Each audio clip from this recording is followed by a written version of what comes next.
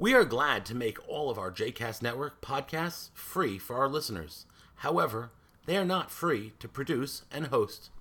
Please consider making a donation to JCast Network to help support our work by visiting jcastnetwork.org/donate.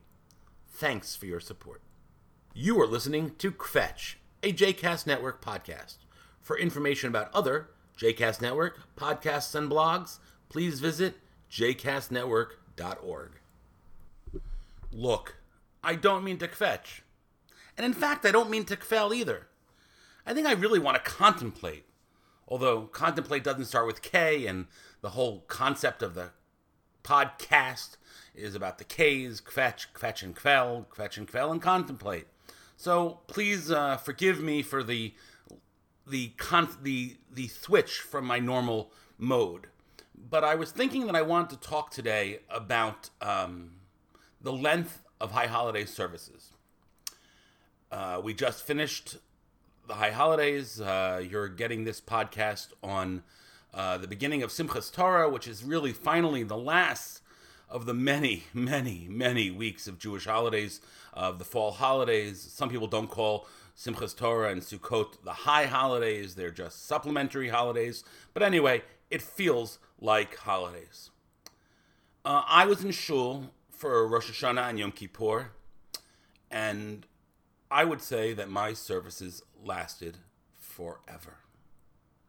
Now, when I was in college, my freshman year in college, a non-Jewish guy who lived in my dorm came with me and a few others to High Holiday services. His roommate asked him to come to High Holiday services, and he said, sure, why not? And he sat there for a good couple hours. I went to the University of Michigan, go Blue. And then later in the year, one Saturday evening, I was working in the computer lab in the basement of my dorm, and he came to me and said, hey, Doron, tomorrow you want to go to church with me? I was like, college is all about broadening your horizons and thinking about new things. And I said, sure, what time is it? Because again, it was Saturday night, and I couldn't quite imagine getting up early to go to church. And he said, oh, well, we could choose. We can go to 10, we can go to 11, we can go to 12, we can go to 1. I said, really? He said, sure. I said, well, how long is the service? He said, oh, it's about 45 minutes. 45 minutes, I thought. That's awesome. I'll be in, I'll be out, I'll experience something new. Now, the Jewish synagogue experience is never 45 minutes.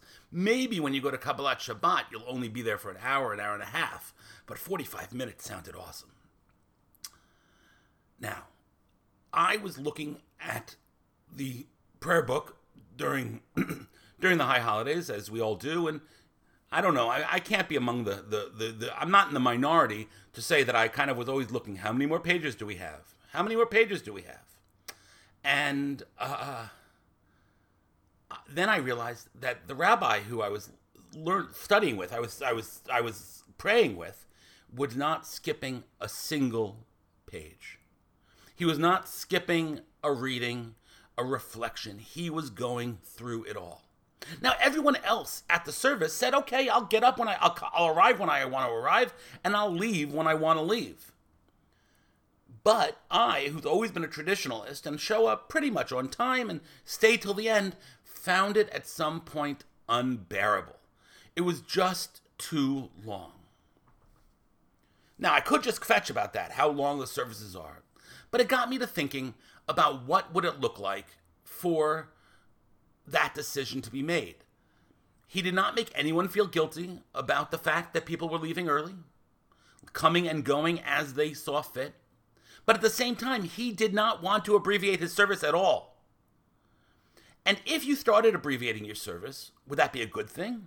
Well, maybe, because then people would be there for the announcements at the end. And in fact, on Yom Kippur, he moved the announcements earlier because he knew that he was going to continue, and he wanted somebody to be in the room when the announcements were made. The thank yous for all the ushers, the thank yous for the Torah readers, the people who read the supplementary readings, gave small Devar Torahs, small pieces of Torah.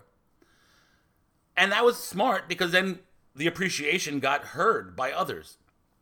But what would it look like if he had, as many other synagogues I've gone to have, they choose a little bit of Musaf, maybe not all of Musaf. And what would it feel like if you started to abbreviate?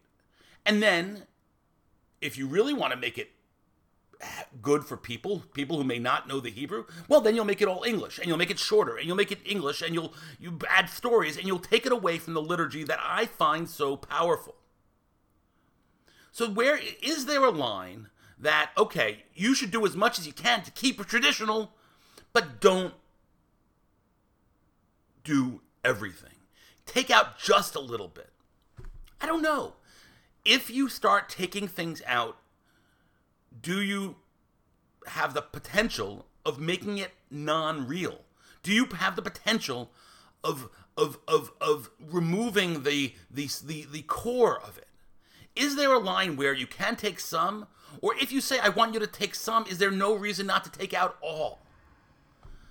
Look, I don't have an answer to this, which is why I'm not kvetching and I'm not kvelling. I'm just contemplating. What do you think? I just want to contemplate.